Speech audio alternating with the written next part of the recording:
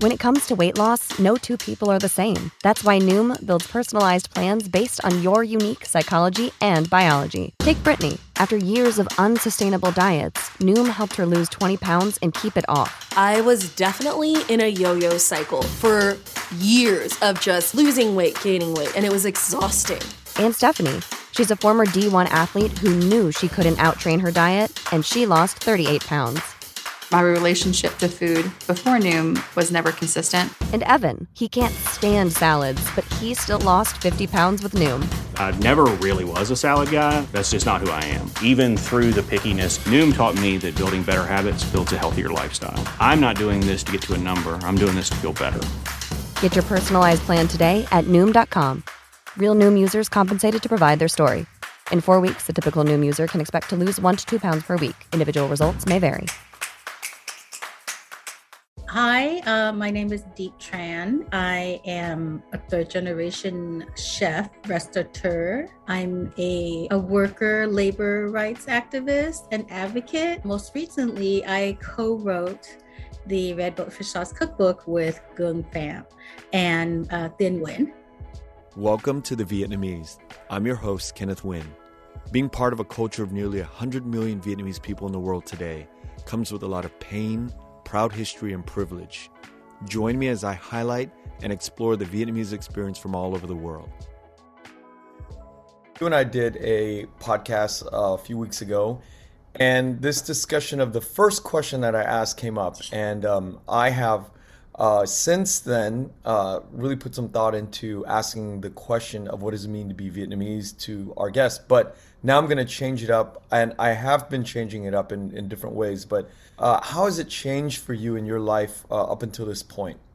I think your one's understanding of one's own identity, I think changes with some sort of pivotal moment, just like like significant moments in your life, where things that change. Like, first of all, when I was in Vietnam, I didn't think, what's it like to be Vietnamese? Because I was just living my 5-year-old life, or even in the refugee camp, I think that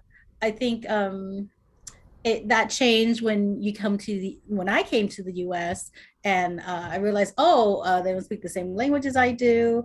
Why are we getting like a very low level hate crime all the time in the neighborhood? Like when I was a kid, the main theme when I came to the US was like, wow, me, they're very wasteful, like they waste everything. Like everything is like disposable. And, even like taking a shower, like the first time I saw a commercial for I think it was Irish Spring. Right. And they were like the showers going and they're just like soaping out, and we're like, oh my God, how new of it, because like, well, what did we do, right? We put in a bucket and then we have a little scoop and then that's how you would bathe. So the idea of just like, oh wow, these like they're just running that water like forever and lathering up. So like, that was like felt very different. I go, so I understood like those are Người Mỹ and then we're not Người Mỹ, or like when I for a long time, we'd always we'd come home from like going out somewhere, probably Little Saigon. We'd come back to the house and our house was full of teepee. And we're like, Người Mỹ, they're so wasteful. Like they join you, they join you, right? But we didn't know it was like a low level hate crime. Like they just hated us. We're just like, wow, they're like, Americans are so rich they could just waste toilet paper. So, but I think it changes. Like, I think before I kind of really understood what was going on, I just thought like, we were very thrifty. Like I understood that Vietnamese people were very thrifty compared to like white people, Americans, or just Americans in general, just American born, and then the first time I kind of realized it was like some animosity was when, we used to go dumpster diving on trash day, like we'd go and we're like, oh my gosh, here's a sewing machine, perfectly good. Maybe it just needs to be oiled up or whatever. And we never bought a new sewing machine. Like we always took a sewing machine from the dumpster, and then one time a cousin of mine came home completely bloodied because some of the neighborhood kids were beating him up because they said that they were, like that they were stealing their trash. I'm like, dude, it's you're fucking trash. Trash. Yeah, and then but we handled it because there were 15 of us. Okay, But how he did you was, wait, yeah. I can't let you go. Wait, how did you handle it? Handle uh, it. I mean, we just browbeat him because I think he thought that it was just this one kid and no one's around, but then they didn't realize our 5 bedroom house was full of 5 families. You know what I mean? It was Yeah. like every house, every bedroom was an apartment. So they were like 15 kids. So Where then did you grow up? I grew up in Cerritos. Got it. I lived on the same street as Lindsay Wagner's brother. So that's a little the bionic woman. Anyway, but yeah, so we didn't I no one threw a punch, but all 15 of us like went to I like asked the cousin who's the guy, and we just browbeat him, and he got freaked out because one didn't know what we were going to do, but none of us ever threw a punch. But Wow. and then same thing happened to my other little cousin when she went to kindergarten. She was one of our younger cousins, and then she came home crying. She said they're so mean and they pushed her around, and so 15 of us went to elementary Yeah. school and say and browbeat like a kindergartner, like. So I guess it was intimidation, I guess, but yeah, like we stood up, but none of us really, I don't remember any punches being thrown, but That's like we pleading the but fifth right now. You arrived in Cerritos, and you grew up in Cerritos, basically, right? yeah. And Cerritos is between Orange County and LA, kind of, right? It's basically between it. I've I think always it's thought, it's it's geographically LA, but it's more culturally akin to Orange County. That's kind correct, of, yeah. correct. That's a perfect description of Cerritos.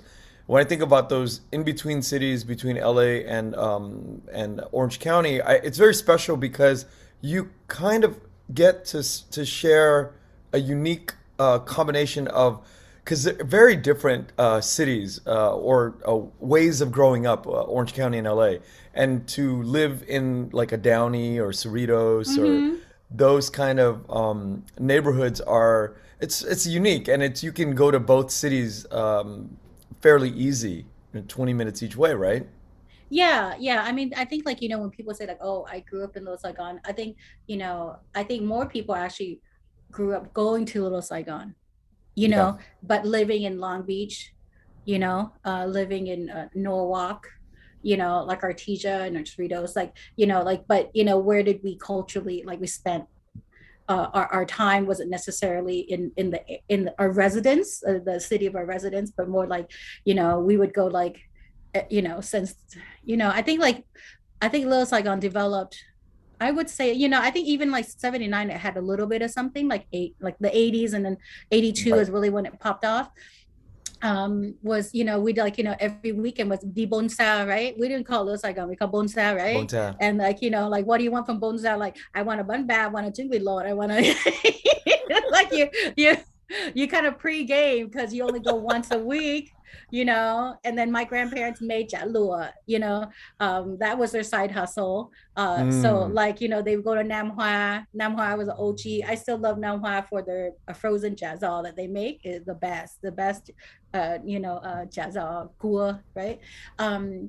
And so like, they would like buy like 50 100 pounds of tip jar to you make a jalua at home because they had like the buffalo chopper to Yeah. make that. I mean, like a lot of people, I mean, that's kind of like after, my grandparents did it first, and then when a new relative would come, it was during the ODP time where like one day you just get a phone call and go, hey, Buck Bike is at the airport with his kids. I'm like, who is Buck Bike? Oh, okay. And all of a sudden a whole new family comes, and you got no notice. And so, but when Buck Bike's family came, they're like, okay, we already got business for you, lam jazadi, jalua, right? So they would make jalua, like, and then, and Buck Home would come and like, hey, you knew you don't got the restaurant not set up for you yet, lam jalua, it's like that buffalo chopper like traveled. Yeah. Can you tell us what a buffalo chopper is for Okay, people who but don't know? a buffalo chopper is the crazy ass um it's like a food processor, but when I know a lot of people are just afraid of that little blade that they have in a food processor, like a Cuisinart. Just imagine that, but like 10 times as big. So Yeah. it's fucking crazy. And it's like no children should be around it, but we were around it all the time and washing it and stuff. Like, it was just, just like, it almost like looks like a mini jet propeller. Yeah. Like jet engine blade, so kind of like, what it was, it's like that Indiana Jones, that really racist one with short round, and some guy got killed because he got caught into a blade of like a ceiling fan. It was like that, that's how. Yeah, so that was a buffalo chopper, and you need that to grind the jatlua, unless you were OG and then you want to pound it, but who the hell's doing that in the US?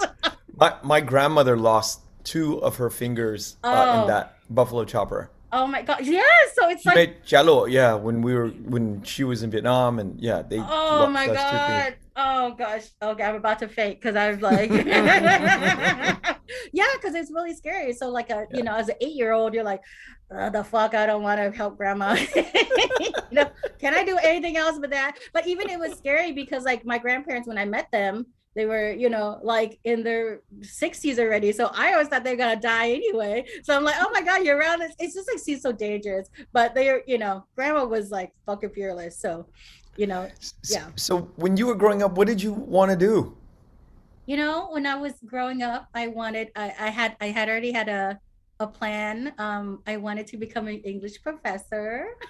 I just want, because I love English literature, and I just wanted to read, Victorian literature and Regency Jane Austen literature, and that's what I wanted to do, and poetry, and so that's I didn't kind of care about any other subjects, but I really loved English, and it began because we were foster kids because my parents were here, but my father had not officially passed away, but he was in prison in Học Tập, and so my grandparents were our foster parents, and because of that, you had to have social workers come, and every time the social worker comes, it was like the warden had come. Like it didn't feel like this person was looking out for our welfare. It's more like, if we fuck this shit up, then we're gonna have to like go to an orphanage or some shit. So it was very scary. We didn't think of the social worker as our friend, but the social worker would come, and one social worker, they weren't all that nice, but this social worker was really sweet, always gave us books, and had given me a coloring book because it was age appropriate, but had given my sister 2 books, and one of them was the Secret Garden, and I totally fell in love with it, appropriated it for myself. And like just really fell in love with the language of it all, and like I love looking up new words. And so anyway, I kind of thought that would be my trajectory, and it's because also like it was a way to escape my life, and like, just being able to be transported. I mean, now when I look at literature from that era, it's very problematic, and I would probably be like trafficked.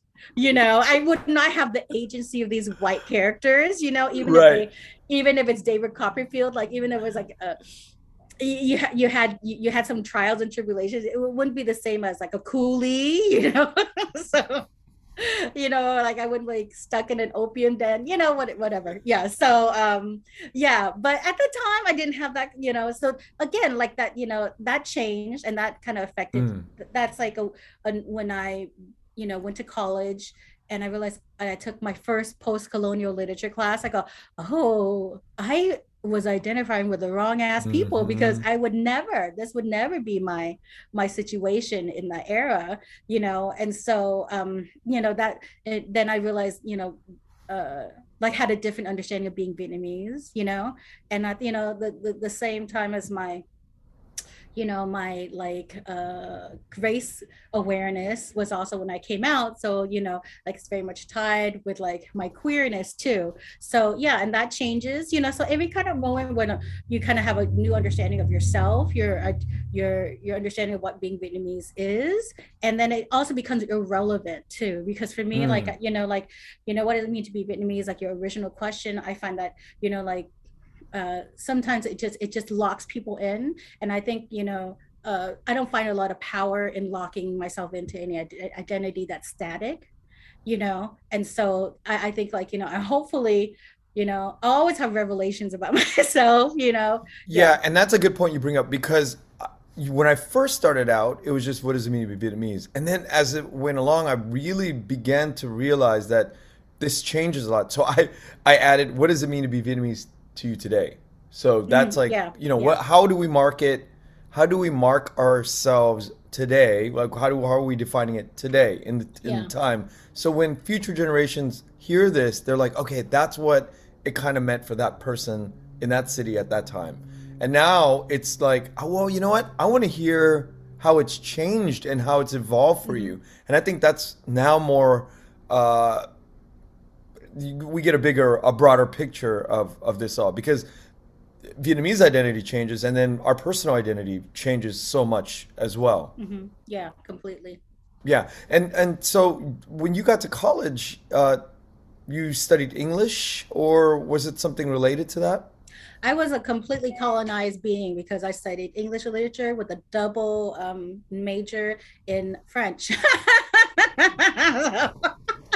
Hook, line, and sinker. Yeah, so yeah, I dropped the double French double major. I was like, one class away from being able to qualify for the double major, but it made me so angry because I'd taken this post-colonial literature class and I'm like, fuck this shit, like what the fuck, like, and then it made me, that's when I realized, like I had spent all this time, like 7 years, intensely studying French. I mean, like I didn't just study French, I was like really fucking into it. Like when I was in high school, I felt that, I joined the French club, and then I felt like the French classes, our advanced French classes, our honors French classes weren't rigorous enough. So I lobbied. We fucking fundraised. We put on a Valentine's Day dance. Bunch of fucking nerds put on this dance. This so we can fundraise for fucking more rigorous, advanced French books. You Like, hardcore. that's so fucking dumb. But like all these like cheerleaders and all these popular kids that we were not part of, went to this dance that we curated because we wanted to have, we didn't say it was it was just at the French club had sponsored it, but like we didn't say why it was, we just said, here, just come and dance your ass off, But yeah, and so that's kind of how hardcore I was with my French, and So what does it mean to be French to you today? okay, I'm just kidding. yeah. But when I went to college and like, I was just like, I watched a French movie a week. I like my I wanted to go to study abroad at some point, or like after college I want to go to France. And so I wanted to, like they said, like that you really become, a very fluent in French if you can and dream in French. So that was kind of like, if I could have a dream That in was your France. goal. Yeah, and I had a little bit of that, but then at that moment I had, just kind of understood what a, colonized being was. And then I was like, fuck that shit. Like, so I know more. I knew the French pluperfect tense and all this book fucking, like French is the tenses are insane, most Germanic romantic language, the tenses are insane. But then I go, wow, I fucking can't even fucking read a newspaper in Vietnamese. The fuck, Oh shit. because Vietnamese newspapers, it's not how people talk, right? So it's like, it's kind of almost the opposite of like the English American newspapers, because they try to get you at a certain level. I think Vietnamese newspapers, like I mean, I could like still spell it out and like read it very slowly, but I didn't have a huge comprehension because a lot of the words was like, Jinti, what the fuck is that? I Mhm. didn't understand, and it made me so upset. Like, here's this language that's built in that I have a whole community for, and I fucking just ignored it to the point where I don't, like I sound like a fucking idiot, but here I can write, like a whole essay on like Victor Hugo, and Baudelaire and like Fleur de Mal, like stupid bullshit. And so anyway, so now I'm no longer fluent in French, but But I'm let not me, that great in Vietnamese either. what do you think drove you to be such a Francophile? Oh, because like my grandparents, my aunts and uncles, that's what they thought was like, high literature, was like, fucking classy shit, like we just fucking bought into that bullshit. I mean, that's like, just because I didn't grow up during the French occupation doesn't mean like the residue and legacy of colonialism didn't, isn't still affecting me.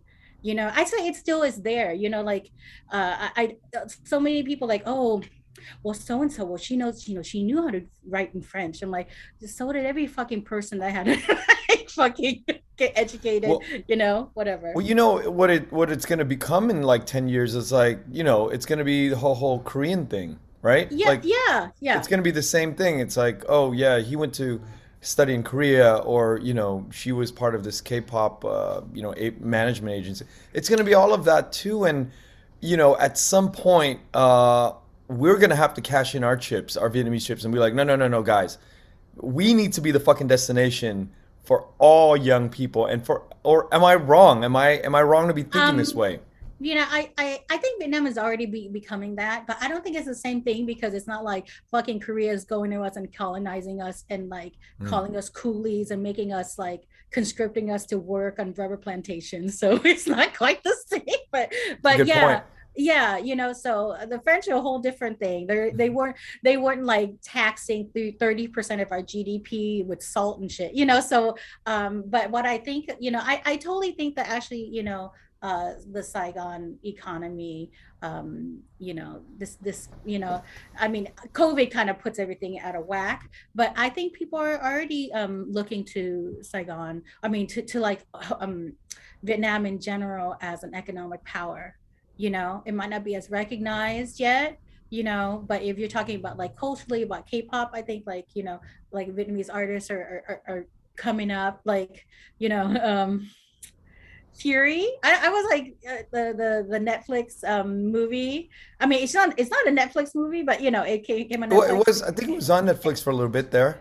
Yeah, yeah. So, but They we bought it. kind They licensed it. yes, yes. So, but I thought that was kind of really amazing, and it was so funny. Like we just were like, this is like Taken, but with like, right, with like by Vietnamese. But we also like, well, she's really girl bossy, and then we saw like a picture of her just eating somewhere, and she had a shirt that said girl boss on it, and it was just hilarious. Oh my God, that's so funny. Because it's like pretty much all seasons of her girl bossing, right? So I don't think Vietnam's very far away from that. And like Dustin Wins movie years and years ago, I had already kind of augured in that. Like I felt like when he like plays a villain for the first time, I really loved it. So I think it's becoming like a cultural power already. It's and I kind of like that, the way it's how it's organically becoming. And so we're Did not, I you don't think we're far away from that. did you ever? Because I remember going to your restaurant, Good Girl Dinette, a few times, and I went with my good friend Anderson Lay, Mhm. and I don't remember if he mentioned anything about you being adjacent to the film business.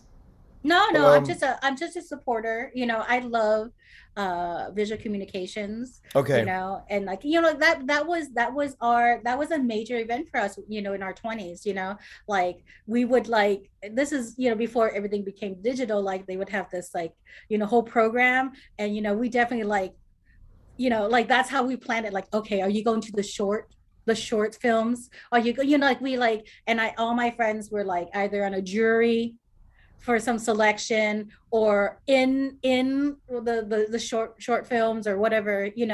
And I love Leslie Ito, who, and for Linda, so like that was always been in our, in my like so you're old consciousness. school. Wow, It you've was been fun, around this for a long time. yeah. I mean, we'd watch the premiere and stuff, but we really love the obscure short stuff, you Yeah, know yeah. because that's like, it's just like, or like this one movie, like it was called, oh, now I forgot, but it was like this experimental film, feature length. And I just love the visual communication, like gave it an audience, like these films that would never kind of like reach, like even an art house film, even to reach Yeah. an art film was very hard. So I love that. And and shorts is great because it's like, short films are great because if you don't like it, it's done in 5 minutes. So it always gave a chance to, so you got to watch 10 films, and I've always been trying to tell Leslie, but life got in the way, but I'm like, Leslie, it's time to do like an Asian American food film festival, because all these young, at the time in the 90s, all these young filmmakers, one of the first things they always did was like did something food related, like someone like filmed, like did an experimental film on kimchi making, or so it was always like that always featured in so many narratives, so I'm hoping one day that's going to happen, because I think it'd be super fun. And my idea, and I just could never make it happen because I was running the restaurant, but I was like, Leslie, like just think, like just like, even if it's archival, like just look at the old submissions, it's just like, let's do like, and I feel like now the 90s is like all that fashion is actually hip again, so it might be really cool. But like so I grew up the retrospective, exactly, and just like pick the food related ones, it could be transcendentally too. And there's a, like I used to love the Garfield Theater in San Gabriel Valley, and there was like an Asian art, like they showed like really like Hong Kong Jackie Chan movies and stuff, like some crazy movies, like people getting disemboweled. It was kind of like a little snuffy to me, so I'm like, I'll avoid that shit. But their concessions then was great, because they had popcorn, but they also had bako and mako, and and I was like, wouldn't it be fucking great to have like an event where like in Korea, like they would actually grill cuttlefish for you inside the theater, like fire inside the theater, fire inside the theater, like just hardcore. We wouldn't do that, but I mean, it'd be so fun, to have like an outdoor screening and just have like Vietnamese concessions or like Korean concession, because I would die of happiness to smell, mukko next to me. My girlfriend, on the other hand, would not be too pleased, but like, with some hoisin and sriracha, man, heaven, Let's just for everybody listening, visual communication, if you're listening, Diep said it twice. It's not a phrase that's like, oh, just visually communicating. It's an actual nonprofit entity here in Los Angeles. It's been a good 7 decades, I think, in existence, and they host I believe it's the LA Asian Film Festival. The they extent of what I know. Gave Justin Lin his start. Yeah. John Cho, Shopping for Fangs. That was his first feature that he appeared in. So like, they kind of they were the launching pad, and still are the launching pad for a lot of talent. And it's very empowering because, just recently I was talking to 2 young Taiwanese kids, one from Taiwan, one Taiwanese American, and they were complaining to me that they were applying to internships in Hollywood and not getting a call back. I'm like, have you heard of the LA Asian Film Festival? They're like, no. I'm like, well, go volunteer for that, and you can meet people in the industry and yada, yada, yada. And it's a wonderful place to really congregate and build your social tribe, because that is where a lot of us have networked and met, all the people that we know. And that's how I know of Anderson Lei, through the organization too. Yeah, exactly. And it's that, and for some reason, film and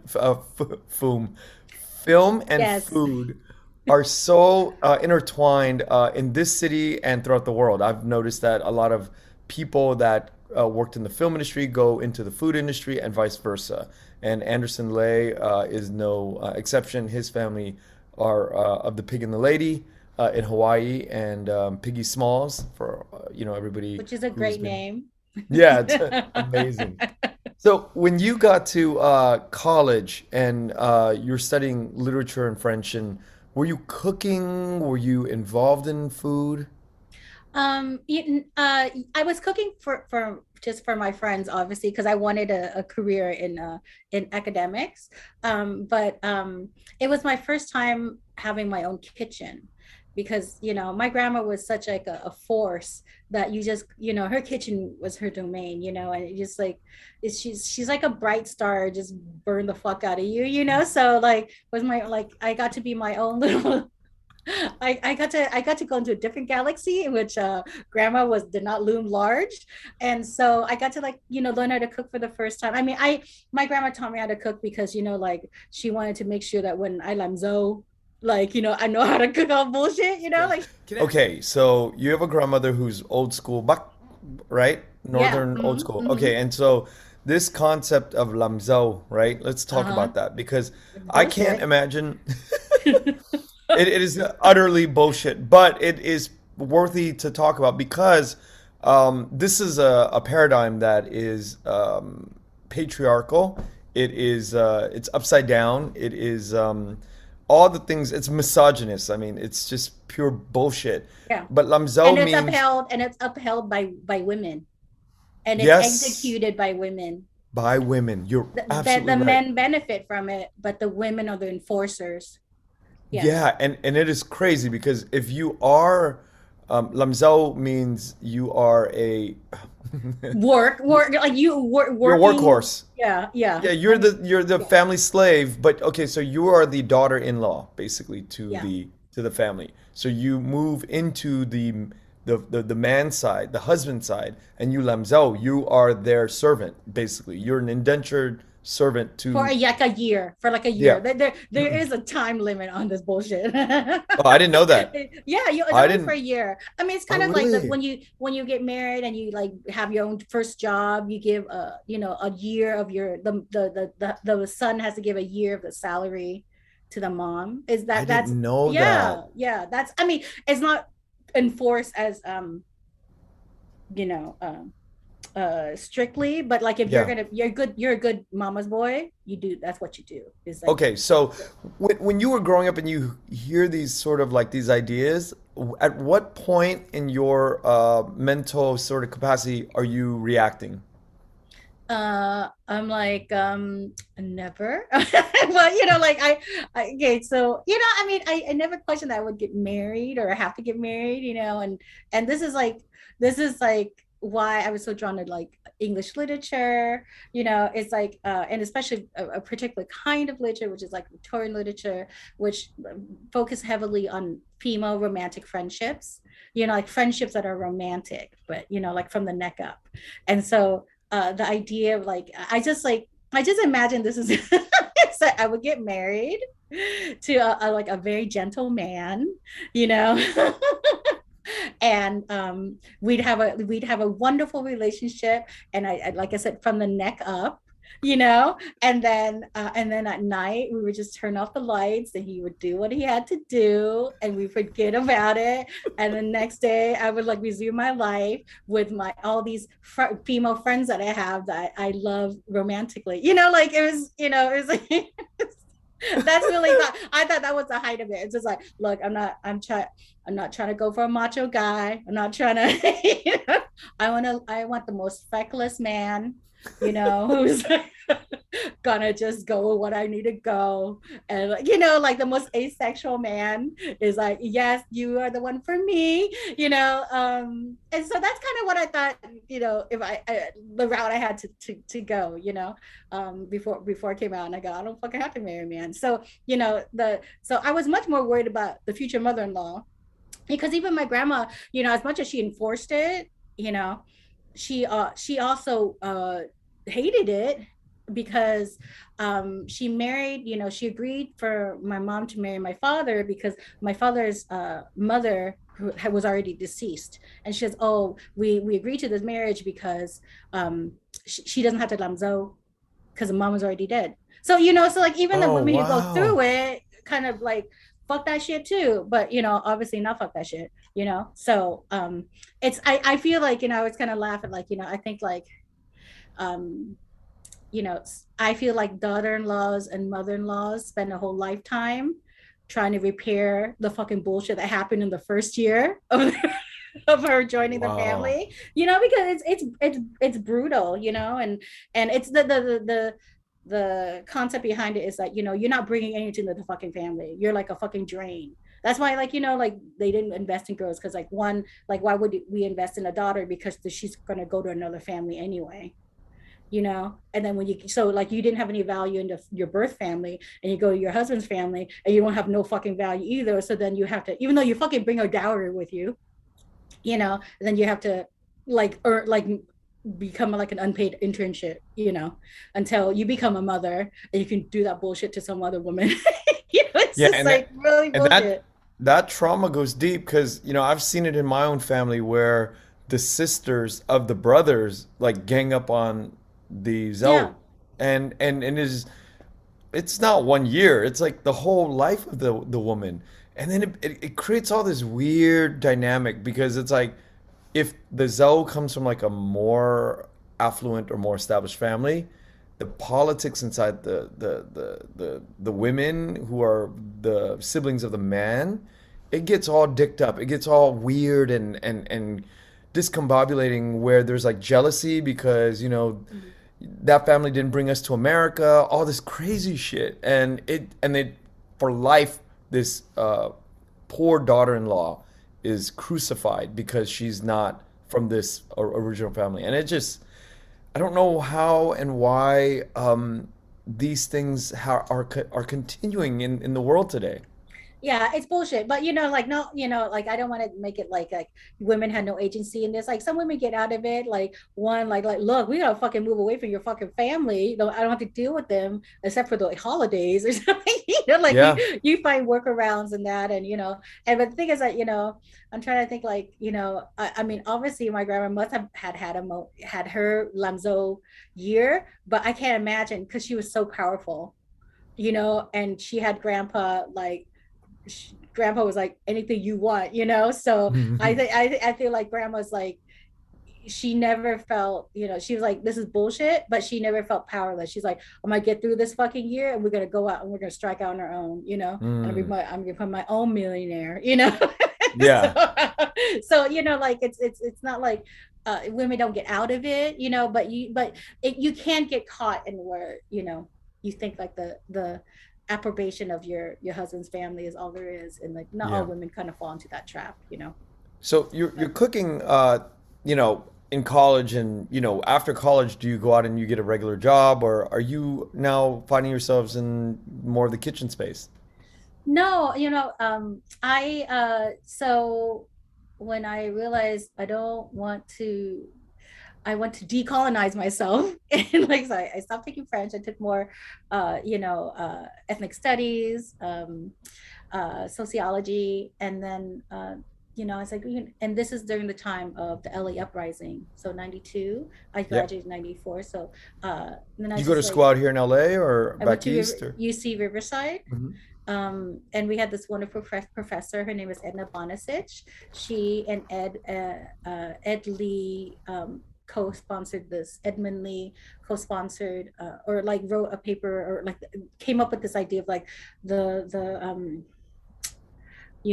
what is it called, the Asian middleman, which is kind of like how the modern minority myth has actually backfired on the Asian American community, has become like a place for like white America to like absolve itself of its sins by saying that by putting up this modern minority as like an idea that you can succeed in this and there's no racism, but at the same time they become a buffer, so all the anger that rises up from racial inequity gets focused on ethnic or immigrant Right. businessmen or business people. So anyway, so that kind of really like they talked about this as a theory, and or like not theory, but like this construct, but then here it was playing out in In real life. in the LA uprising. And so like I just like, I really, it changed my trajectory, because I'm like, I don't want to be a professor, like sit in a fucking ivory tower. And as much as I love literature, it didn't feel like it was like purposeful, And so I wanted to like really do social justice work. And, I still wasn't in my head. I'm like, oh, I'd love to own a restaurant one day, cook the food I wanted to cook. That's like not like exactly like the food my relatives and grandparents cook, but I just didn't really feel called. I felt it kind of frivolous, and Yeah. so I said I wanted for I said so I talked to Edna, and I talked to some other folks, and they're like that'd be great, and I said I don't want to be in academia. And at the time we were already doing like protests. We were also like every weekend we were going to Beverly Hills to protest sweatshop work, because this is like during the time like the El Monte sweatshop Sweatshops. work. I mean, that was pure, that was truly traffic slave work, because they were like behind barbed wire. People don't know about it, you can Google it, the El Monte sweatshop scandal.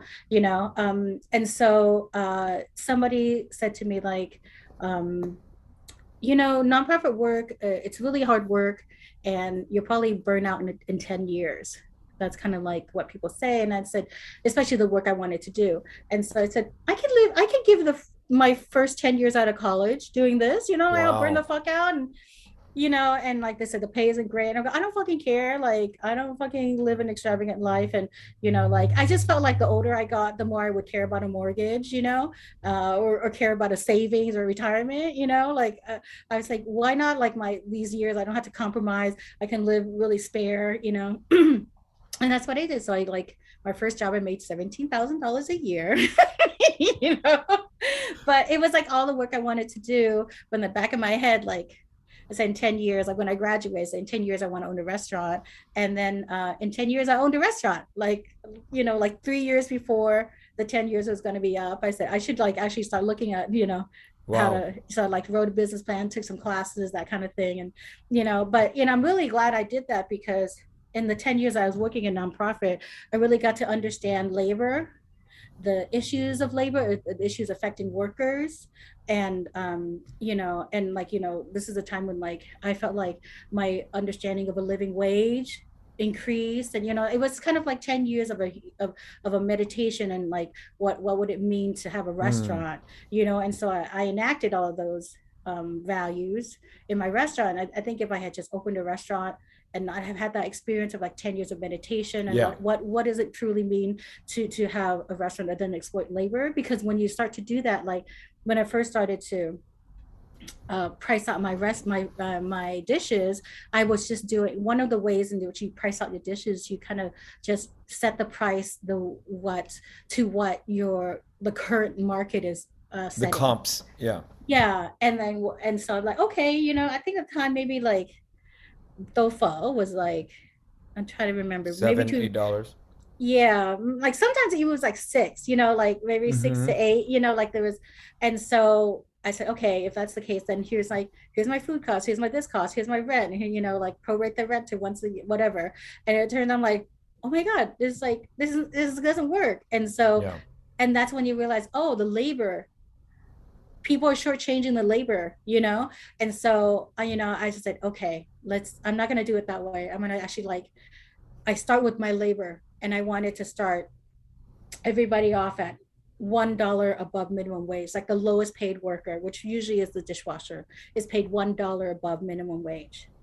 And then I worked up that way. And that's where I got to my cost, which was like higher than anyone else's. Mhm. And they were like, the fuck? I'm like, that's what it is, like, and the bowls were smaller. Like, I took a lot of hit. Okay, I took the hit for the culture. Okay, every time somebody fucking complained to me, I said, I do this. I'm doing this for the greater good. Like, so when you go to eat pho somewhere else, you think, oh, that's cheap versus this is expensive. This should be the norm, and that's cheap. And then you should ask why it's cheap. And then for me, like, I have like a great, I have like almost profound um, empathy for the market forces that small business, especially immigrant businesses, have to contend with in terms of pricing.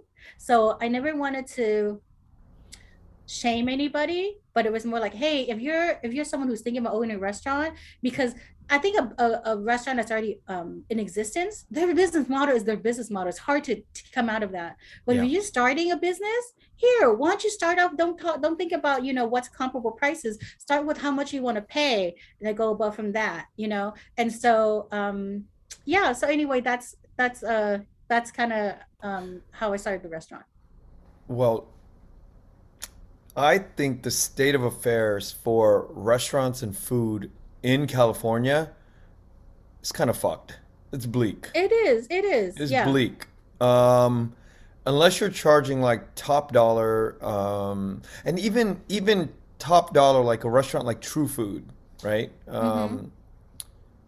I just don't see the economics working out long term, and especially like you see that in the grocery store, things are like almost double.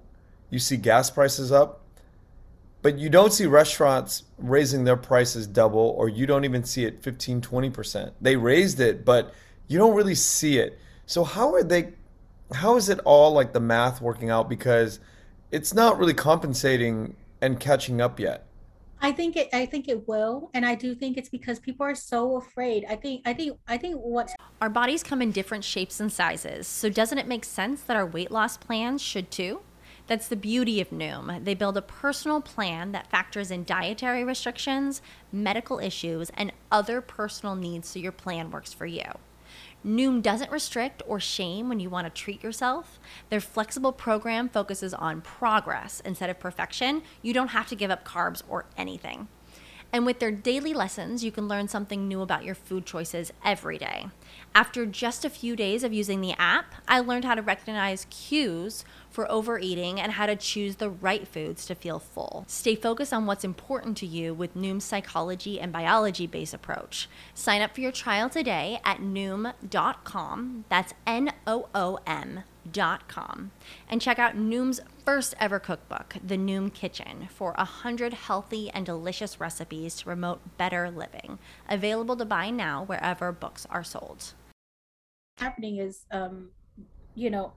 restaurant owners and like independent operators, they're just taking a hit. They're working longer hours. Yeah. They're working those, if they're working 11 hours before, they work at 14 now. You know what I mean? Like Yeah. it's really, so I don't think it's necessarily sustainable. And I think people really like, oh, I miss sitting down and having service. And I go, okay, but how much, how fucking important is that? Like fucking get it fast casual. Like, I think it's just in some ways, I think the business model of like old school places are going to be more like, what do you want? Number one? Okay, you're done. Yeah, none of the nice idea. Like, we'll go over there. What's the fucking problem with that? Like that you want to go like full service. It's either if the price is low, that means like workers aren't getting paid, or like operators are working more hours unpaid and just trying to take a hit. But I really am very I really want to see actually Vietnamese restaurant go to even more to a fast casual, and I'd love for folks to find a way to kind of like imbue it with hospitality, but without service, because you can, no one complains about like Shake Shack's lack of service, Yeah. but they're fast casual, but they have a sense of hospitality or whatever, and so this is kind of, I'm like, that's kind of what I want to see. Like, Vietnamese restaurateurs are very resourceful, and it's like this is the way to go. Like, you just got to figure out a way to like still imbue it with hospitality without like a lot of, so the less workers you have, the less labor you have, the more you can pay your labor to, like, so it's just, and the thing is that, people are leaving restaurant workers are leaving the industry because the pay is so terrible. I'm like, actually, so you're even having a hard time finding staff willing Oh to my to God, it's work. hard. Yeah, and I don't buy that it's like a labor shortage. It's more like people don't want to fucking work in that fucking environment, and so like, how do you like, I think a fast casual could be an opportunity to like, how do you like create a working environment that actually people want to come back to, and it's not because people are lazy, it's because they're like, fuck this shit, and I'm like, for me, like if it's either operators or workers, I always kind of side with the workers because they always get shafted, because really when a restaurant goes under, it's the majority of the times it's the workers haven't paid to 2 weeks already, they're always holding the bag, and so I yeah, so I'm very interested in, again, um I'm very empathetic Empathetic, to yeah. how hard it is for operators, because I used to be one too, but at the same time, like, as hard as we have it, we just can't use that to then like, ignore the people who actually do the work every Yeah. day, and How without long? any benefit of profit sharing. unless it's Yeah. a worker owned project, you know. How long did you have Good Girl Dinette? I had Good Net for like 9.5 years.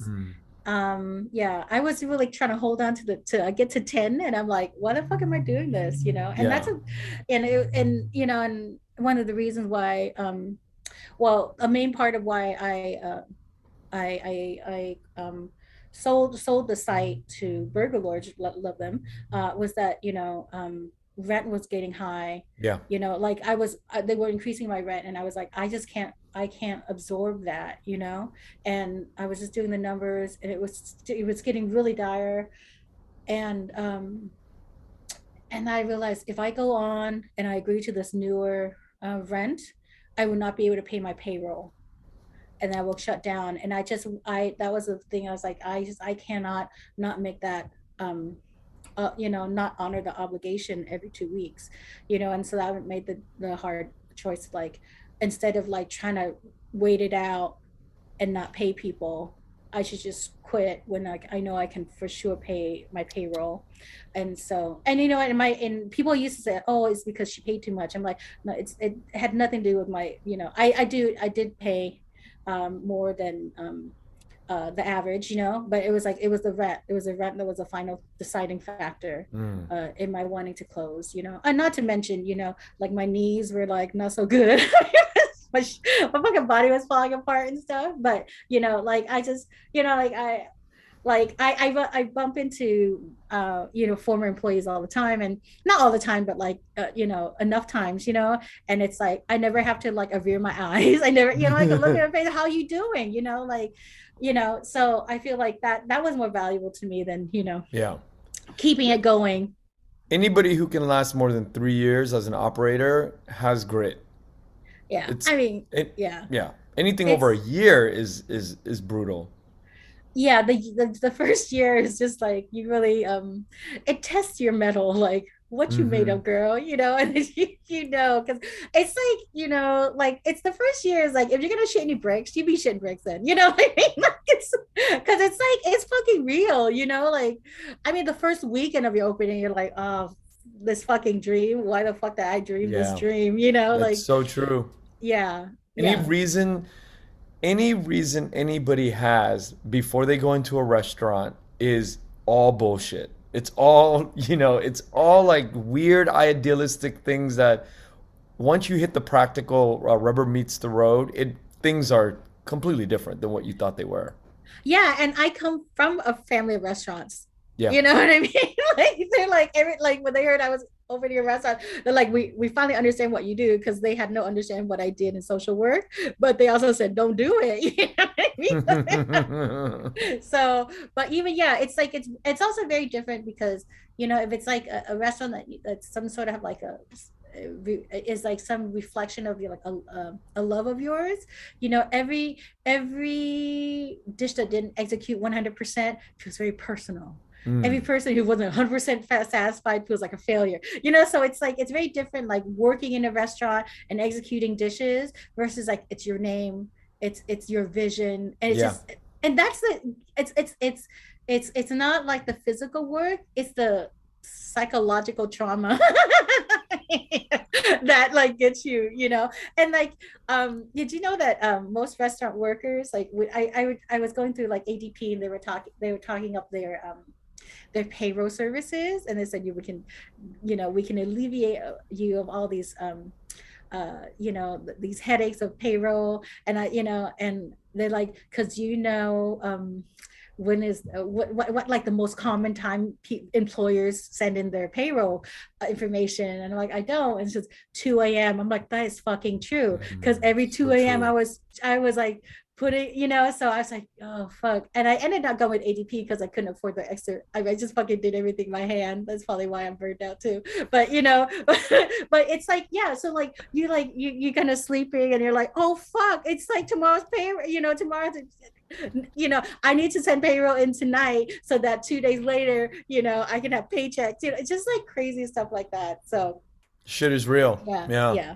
So when you were close to deciding to shut down, Hmm. what did you think that you were going to transition into?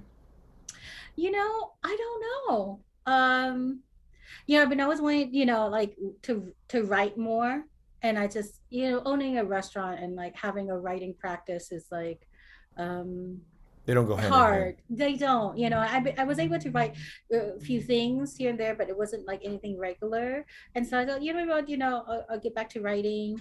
Um I just kind of like really didn't care. Like I'll get an admin job, like I just wanted, like, really, I was just, once I decided that we were going to close, I just wanted to make sure that, we had like a month and a half to find new employment for the staff that were there. We just, Wow. I wanted to say goodbye to the neighborhood like that. We just wanted to execute, and that was, and I mean, because really, this had been such a dream. It was like, it was, gut wrenching and stuff, but so like thinking about what was next, like it kind of didn't register and didn't matter, And so what yeah. did you end up, how did you transition out? Well, so I think like it was maybe a month or so, or and maybe even before it closed. Gulong Fam of Red Book Fish Sauce emailed me and says, "Hey, I hear that you're closing. Do you want to go to Vietnam, go to Phuket with me, Wow. and because he'd been asking for a while, and I said, I'm so busy, and I can't pay, I don't have enough money to pay staff to do the work I need to do, to go. And he goes, well, you don't have that problem anymore. So, so, Then, and yeah. that's, yeah. And then, yeah. And then we did that. So that was like, super fun. And then when What I year was was, that? um, 2018, Oh, I didn't realize you maybe closed. 19 early. Yeah. We closed like in October 2018. So Wow. Okay. yeah, so I don't remember, it was like the first of the year 2019 or something, but no, I think it must have been earlier, because what happened was that, so I went to Vietnam, and he had a documentarian uh, uh, film there, and so I was kind of like like a chef's perspective on stuff. And then that was when I got to know Go better, more the operation better, and I like, oh, I really like how he runs his business and how he treats his workers and stuff. So like when I was like, hey, I should, if you want, let's like, I'd love to be your R&D chef.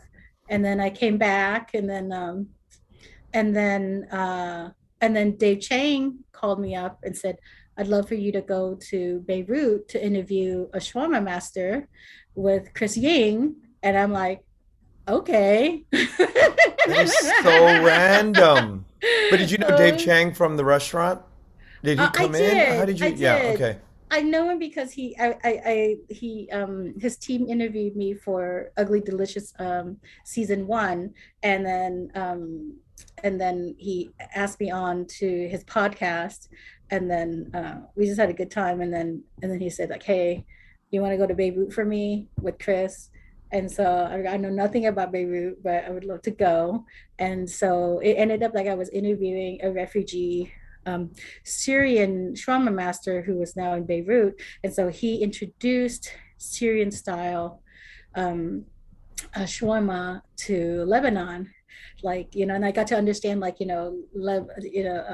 the difference between Syrian shawarma versus Lebanese shawarma, and like I just need, like, I'm like, oh, I'm interviewing a refugee. Like I kind of channeled Mm. all the things I hate, all the questions I hate when people ask about refugees, is what they just want to talk about the refugee experience, but they never talk about you. Like the thing is, the interesting thing about Abu wasn't necessarily because he was a refugee, but he was a shawarma master from Damascus who had a following. So once he opened in Beirut, like people were already clamming, Mm.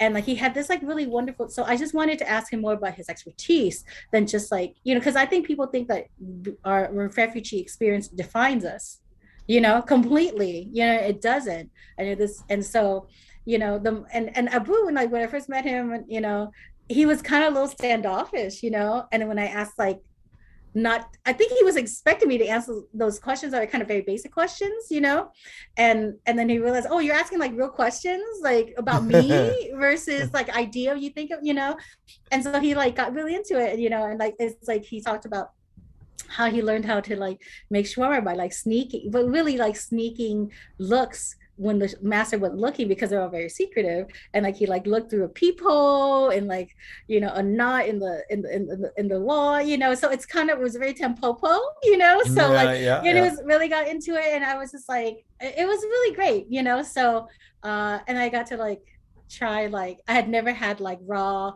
um lambs, what is that, liver before, and the texture was amazing, so like it was like, yeah, so and then after that, I told Dave I could only stay there for like 2 days, could I go back, kind of fly back so I could do my Benton collective, so it was just like a whirlwind, and I was just like, well, this is not so bad, closing your restaurant. Just having like just more experiences I had for a long time, because I was just like really just wanting to make this restaurant work.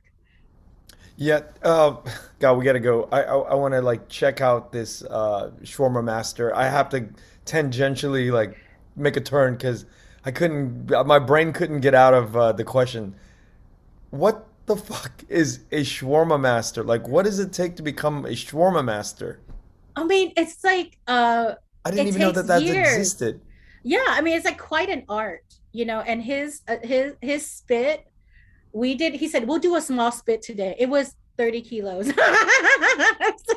kilos was the smallest. And it's like, you have to be a master at like meat cutting, understand like how to like, because I think like, like he gets his lamb real young. He has, it's like all these like considerations you have to make sure that the lamb is what it is, and the seasoning is like so simple, so you have to understand just the quality, and so he like, I was talking to him, and then he like let me cut some lamb with him, which I'm like, okay, like I just thought, so it was like real, yeah, really eye-opening, and it made me really appreciate the hard work that goes into it. It's kind of like pho, like if people don't know about it, they don't really have a lot of respect for it because they don't Yeah, know, to get there, right? And like you can tell his kung fu was like great, because it's just like the way he cut, the way he's able to like shape it, and like just, and it's a layering of fat and lean too, uh, so it's not just putting stuff on and then you're done, you know yeah. There's so much to that shawarma or what's the Mexican one? al pastor. Pastor. Yeah. Yeah, there's so much magic to that it is. I now that you say you associate the word master to shawarma or al pastor, it is insane. There's a restaurant in LA called Abash.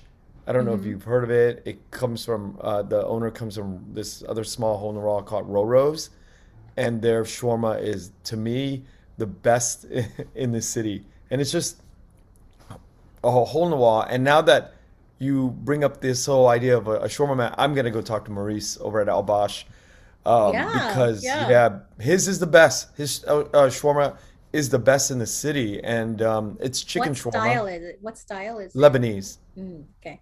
Yeah, because Lebanese. what Abu told me is that the Lebanese prefer leaner shawarma, whereas Syrian shawarma is a little fattier, and I prefer the little fattier because I love Mm. fago.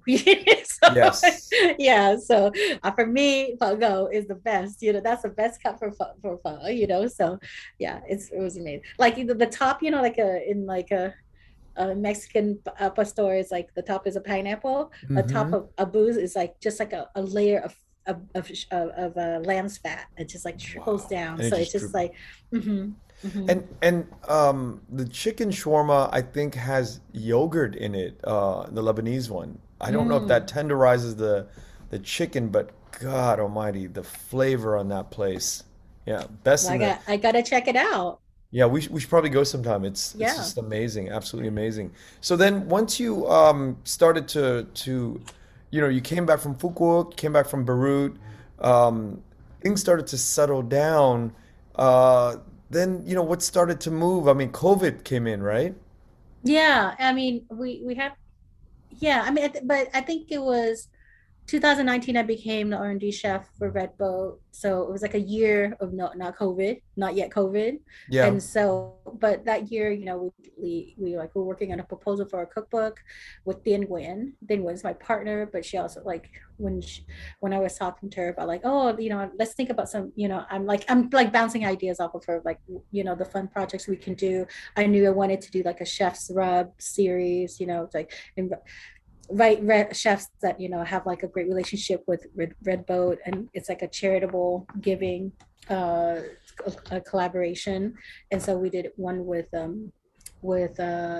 Brian Ing of Casilla, and his all the 10% of the proceeds went to like an animal rescue that he really loves. And then we did one with Stuart Rioza, who's like a big supporter of Red Boat, and he did a spice garum salt, and his went to zero food print, which is a program to offset carbon credits for restaurants. And just anyway, to increase the amount of farms that transition to more sustainable practices. And then we did like a caramel, and then so we were all I had all these ideas, and I said like we should also do Nook Jum, an instant Nook Jum. And then things like, oh, when's Red Boat's anniversary, or when did Red Boat start? And then it goes and said, oh, 2011. And so we're like, oh, things like was telling me that, oh, 10 years is up, almost up. It's like 2 years away. You should write a cookbook. And so I asked Dana Goldman to call, and, we just proposed it to Gun, and then started on the proposal to send out to a publishing company. And so, yeah, so we pitched the idea, got it greenlit, or got it, HMH. Yeah, HMH acquired it, the publishing house. And then we spent the pandemic writing it. Yeah. Perfect, the first of the pandemic. Yeah. It was perfect crazy timing though. Yeah. I mean, we was just like, we don't want to go to the supermarket shopping. We don't want to fucking die. So like every time we went to supermarket shopping, we knew we just couldn't make a mistake because we didn't want to go out again, like, okay, let's just do, and then we kind of bought like twice as much as we needed because I knew I was going to mess up one time, just stuff like that. Random shit. Yeah. Yeah. So random. You've mentioned to me before that you love LA so much. I do. But why? Why do you love LA? What makes it? Yeah. I mean, like it's not completely logical, but at the same time, totally logical, like love is, Well, one is I love LA because, for the precise reason people don't love it, because they say there's no city core. I love that there's just like pockets of a neighborhood that make up a whole, so there's no centralized place. And because of that, you just have these very distinctive neighborhoods. And it's like home to like the largest Thai community, home to the largest community outside of Korea, Vietnam, and all that stuff. And and then so they're the largest populations outside of Korea, but at the same time they're all centered around LA. So what we have is critical mass in Los Angeles that you don't have anywhere else. And I'm gonna like make an enemy by saying like whatever the East Coasters are thinking like their Asian community is strong, they have nothing. It is nothing compared to West Coast, particularly SoCal. Like our critical mass is so amazing. And so we get to have these conversations that don't get interrupted because other places they're not the majority, and so the conversation is richer, and it's not so much of I was the only kid, I was the only Asian kid, it's like no, it's like you had a whole community, and that's why Little Saigon in Orange County is so amazing, is because that community wasn't created to talk to white people. Yeah, that community was created for Nguyen Viet, and because of that, the food, the conversations, the culture untouched, has depth to it. So much depth to it that Nguyen Viet from Vietnam tới đây, and these who Mm-hmm. like in Little Saigon to see what's up, and Yeah. so that's like, for me, that's what I think Los Angeles is, um because of the critical mass, and because of the political work that is being done here. Like the El Monte case, really, there's a lot of leadership that was formed to combat such a work, and it originated in Los Angeles. It was also AWA, which is San Francisco based, but so much comes from here. So much talent comes from what, I'm not sure what it was called now, but we used to call it Asian Pacific Legal Center. Like all the lawyers doing, like Kim Lu Mm-hmm. Ing, Mm-hmm. she an asylum lawyer. Like so much talent comes because you had this moment, the ethnic studies or Asian, we UCLA had the first Asian American Studies Right. department, like, can't touch it, you know what I mean? Whatever, East Coast. It's like, and I'm not, for me, like, I always know, like, where, like, when, like, East Coast Asian Americans are, you're from the East Coast, I can tell just the way you're just like, just, it's not your fault you were born, you didn't grow up here, it's not your fault. But don't be talking about how Asian America is like so fucking great in New York, okay? But there is a big difference between the Yeah. East Coast and West Coast, anything, East and West Coast Asians are, it's different. And I think that the East Coast Asians that come out to the West Coast to live, um, gives it gives a richness to the West Coast, because these East Coast Asians bring a certain their culture, and it reinforces this, strengthen a different part of our West Coast culture. It gives I got to give it to them. They grind. They'll go harder. You got to give it to them, right? The East Go Coast. harder. They go harder. You don't I think don't so? think so. I don't think so. LA, baby. You know. Yeah, not just like SoCal, not just LA. Yeah. SoCal is like untouched. So yeah. So when I say LA, like, I mean, like, this whole environs of, like, Yeah. some parts of Orange County too. So I want to hear who you think are some of the leaders in the Vietnamese American space today, if you're comfortable talking about hmm. that. Oh, okay. Well, yeah, no doubt uh does work. But and Ocean Vuong's book just came out, so Besides those two, are there any other prominent voices in the Vietnamese American space that is mainstream and, white people are listening? Are they making effective changes, with their moves? well, I mean that's kind of interesting that, like, one, this, like, um this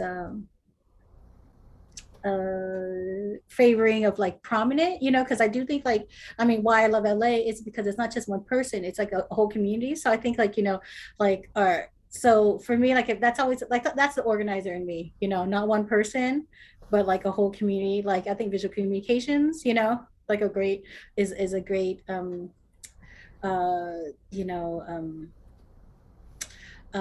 organization that helped, like, yeah, Justin Lin. I mean, come on, who doesn't love Fast and the Furious? I mean, who didn't remember kind of like the cultural shift that came after Tokyo Drift?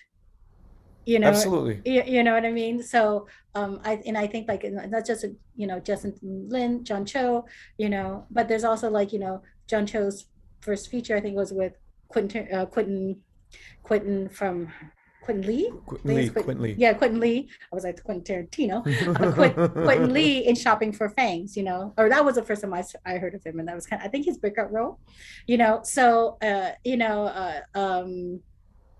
yeah, so there's, Margaret Cho. I mean, they all, like, connected in this way, But I'm not sure, like, do I really care about prominence? I do really kind of care Okay, yeah, what people are listening to, you know what I but mean? see, that's a But what's great answer. inspiring to me is different. Yeah. That's a great answer, but at the same time, and we were debating about this very thing last night. Who gives a fuck about prominence? Well, all right, well, let's debate that, because somebody needs to speak out and say shit and move things. And if you don't have the quote unquote the prominence or the pedestal to like shoot out these messages or tweet out these ideas, then do we have a voice? I mean, that's debatable, right? And that's what we were talking about last night. A lot of us were just like, it got heated. It's like this very idea of prominence and why mainstream matters. We're debating it. Does it matter? It kind of does. I mean, everybody was arguing in different directions, but it kind of does if you think about it, because without a Viet Thanh Nguyen, the United States sometimes wouldn't listen or wouldn't have an opportunity to debate this thought from our position. And so somebody like Viet Thanh Nguyen. Yeah, but at the same time, I think you're falling into like, if you're like, oh, without Viet, no one would talk. It's more like because Viet's there, journalists don't want to go anywhere else. Because for me, I feel like what the work we should be doing is actually like getting more voices out there. Yes, I agree. So like choosing one spokesperson is very unfair. Totally, it's really unfair. But this is why I wanted to talk about this very the thing. We need to have more of that. You're right. We need to have. But okay, so now it's actually getting to where I want to. We need more of Viet Thanh Nguyen's, because why have one person on the thing? But how do we get more voices out there? Well, I would say that we need more voices, but I'm not saying we need more Viet Thanh Nguyen, because we don't need like replicas. You know what I mean? But what you're talking about is you're just talking about, just need media in general to be able to find diverse voices within the community, so that the community doesn't just look like one person. Yeah, I mean, I find that I mean, we're just talking about Vietnamese people, right? We're not talking just Vietnamese people. I see. That's a little that, yeah, but that is I think like we're set up for that. We're set up. Only one person gets to be that, and that goes to like, Who's we set that up? What do you mean by we set that up? Well, okay, so media has set it up so that the Vietnamese American community only has one voice, and it's the same person they go to, and it's a big criticism about media in general, is that it's lazy. They don't want to have to do any extra work, so they go to the same people. So there's no richness in that. It's not a fucking tapestry; it's a fucking photocopy. A monolith. Yeah, it's a monolith. Yeah. Now, and this is also what we debated. Did American media get lazy and only selected this one guy? Or is this one guy he designed it himself and he is the only one because nobody else is designing it for themselves? No, that it is a common, through like there have been studies that are like say like media, journalists are very lazy, and they go to the same source. They couldn't pick, and like for them, it's like once you get quoted, it's more likely you get quoted again. That's the problem when you don't have diversity. You don't have like journalists who are invested in having in cultivating a large pool of sources. So you go back to the same source. Like, why is David Chang always like, they ask him about something, like I like Chang, but like he doesn't know everything, but they ask him for it, and that's a problem. And food journalism is very lazy about that stuff, because it doesn't want to go beyond that, and that's why they like to create stars so that they can go back to the same stars. So that's why it's like, not like I begrudge anybody about that, but like that's the problem, is like you get quoted, and that's why like white experts get asked about everything. Is like they don't want to like, MSG, let's go back to Harold McGee again. Like, who there's so many fucking other people, so and they become the authority. It's kind of this weird thing where like authority is given, and then once it's given once, and it has traction, then like fucking Andrew Zimmern, like fuck that guy, everybody fucking loves it. I'm like, they call him the professor now. I'm like, have you fucking forgotten that he had this whole show called Bizarre Foods, in which he called other people's food bizarre, and that he like patted himself in the back by the mere fact that he's able to swallow it, fuck that shit, but Yeah. then he's like been able to like have this like authority, and it's like, you know what, I've been eating balut since forever too, so like it's so so I find that it is part of media, like they go to the same sources again and again and again, you know and then I, but I, it's very good about also about like bumping other folks and everything too, so it's yeah. like I don't think it's like what Viet engineered, but that is like how media plays out, and how and then our part is like how do you always encourage, or if not like shame media, is like fucking go find more people, not find other people, find more people, don't be so fucking lazy about the shit. Yeah, there's this, you know, dearth of voices, and I hope in the next, 10 years that we could have 20 or 30 more Viet Thanh wins and Amanda wins and Bao wins and more Trans and, more Vietnamese names out there. You look Yeah, I mean, unhappy that I said yeah. that. No, I mean, because again, that's what media does, is like, oh, we need the next we need the next Amanda. I'm like, no, because these people that create their own lanes because they did something really extraordinary, and so like what we need is we just need to find new voices, in general, and not like kind of compare them to, because is Ocean Vuong the next Viet? No, Ocean Vuong is his own Ocean person with Vuong. his, Yeah. with his own voice, you know. He had this like fucking Instagram post in which he said he inadvertently channeled Short Round because he had like these glasses, and I was like, I fucking died. I was like dead. I was like, okay, He's okay, a funny honey. dude. He's it's just like it just yeah, it slayed me for sure. But yeah. Ocean is a super funny guy. If you go back on one of his IG posts, he's like semi-naked, and he's like all and I can't remember what the caption is, but it's a really funny. Out of because he teaches and he's his writer, but Yeah. at the same time he's got this identity that is, I don't give a fuck what you think, and he's just out there and he doesn't care. Yeah, and it's reflective in his writing, Yeah, yeah, yeah. yeah. And I had a conversation I had a podcast with him, and he knows so much about MMA, about mixed Oh martial really? arts, right? And I didn't know that. And then Bao Win brought it up. He's like, you should listen to this one episode, and he talks in depth about MMA and the science of. So we actually talked a little bit about on the podcast about his knowledge of MMA and why he's talks about violence in one way, and then he's really into MMA, and it's kind of all conflicting, but it's not. It all makes sense when he explains it. Yeah, I can see that it wouldn't be conflicting. It's uh yeah. So I really, yeah, I appreciate his mind for sure, and like the connections he makes, Yeah. Uh, Yeah. Banchung Collective, right? Is that what Yeah. you talked about earlier? What is that? Well, it's just, I started this, we just celebrated our 10 years actually, or not the 10, yeah, not our 10 years, our 10th annual.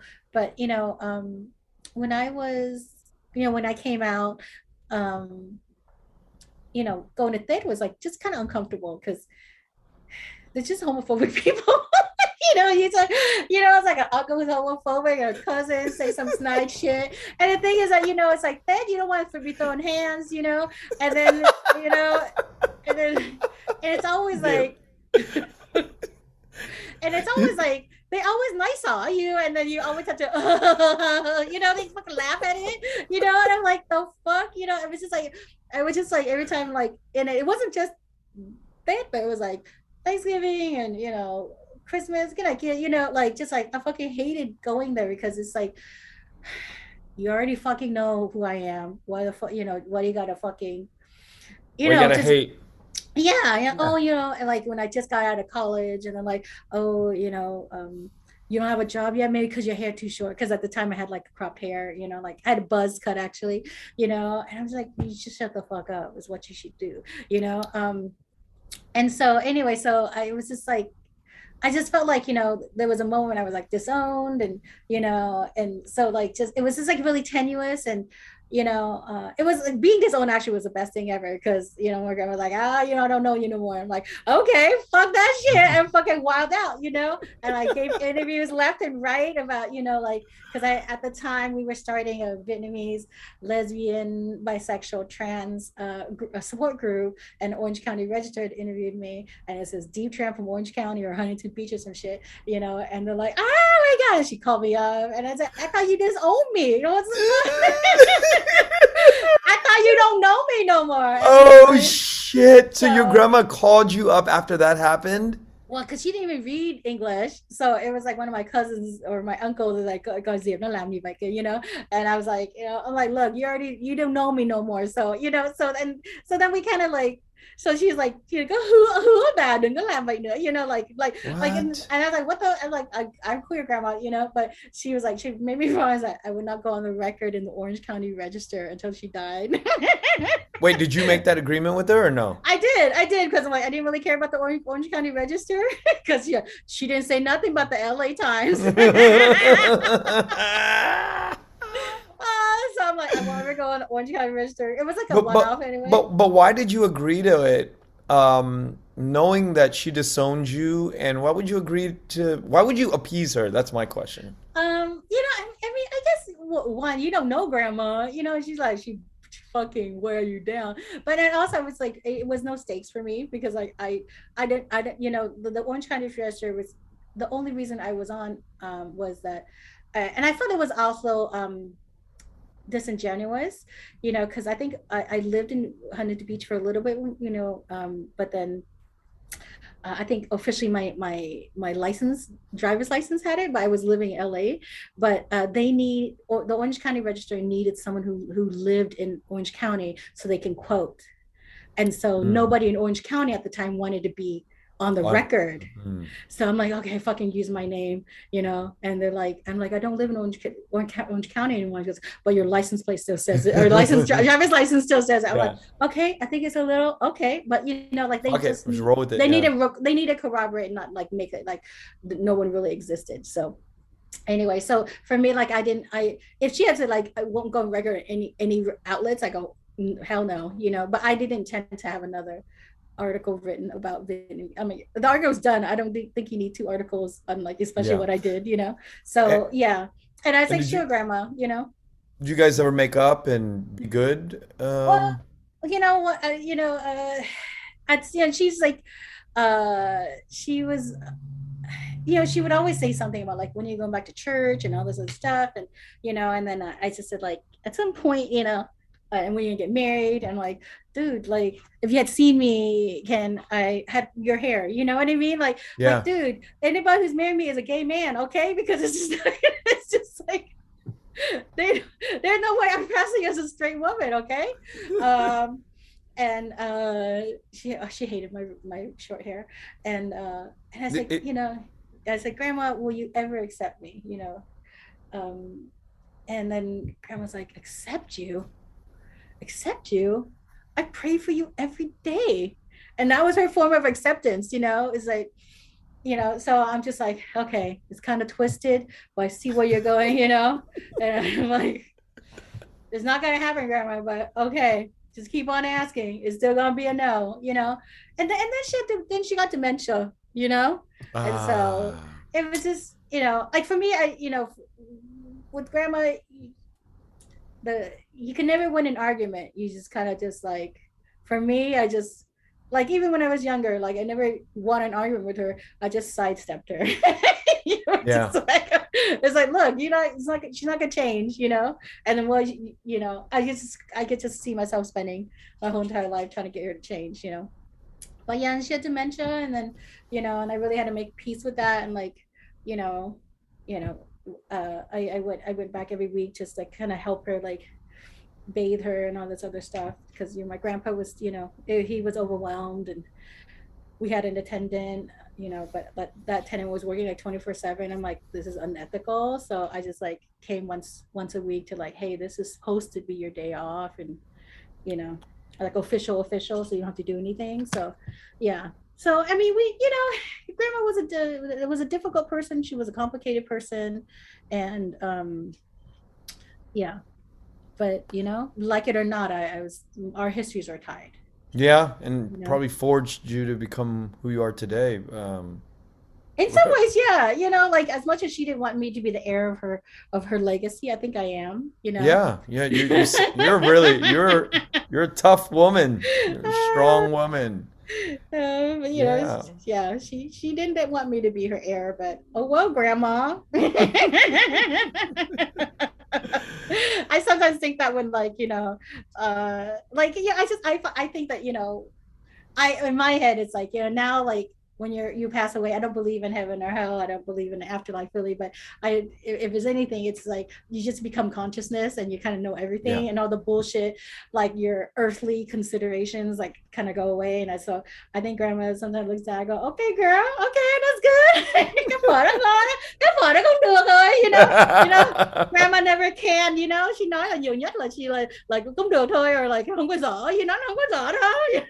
Like, okay, that's fucking high praise, Không có dở is high praise. You know what I mean? Không có bad, like, yeah. I mean, like the first time I made a dinner party for friends of mine, like Grandma would just go by, go, cái này you just and she was just like call everything crap.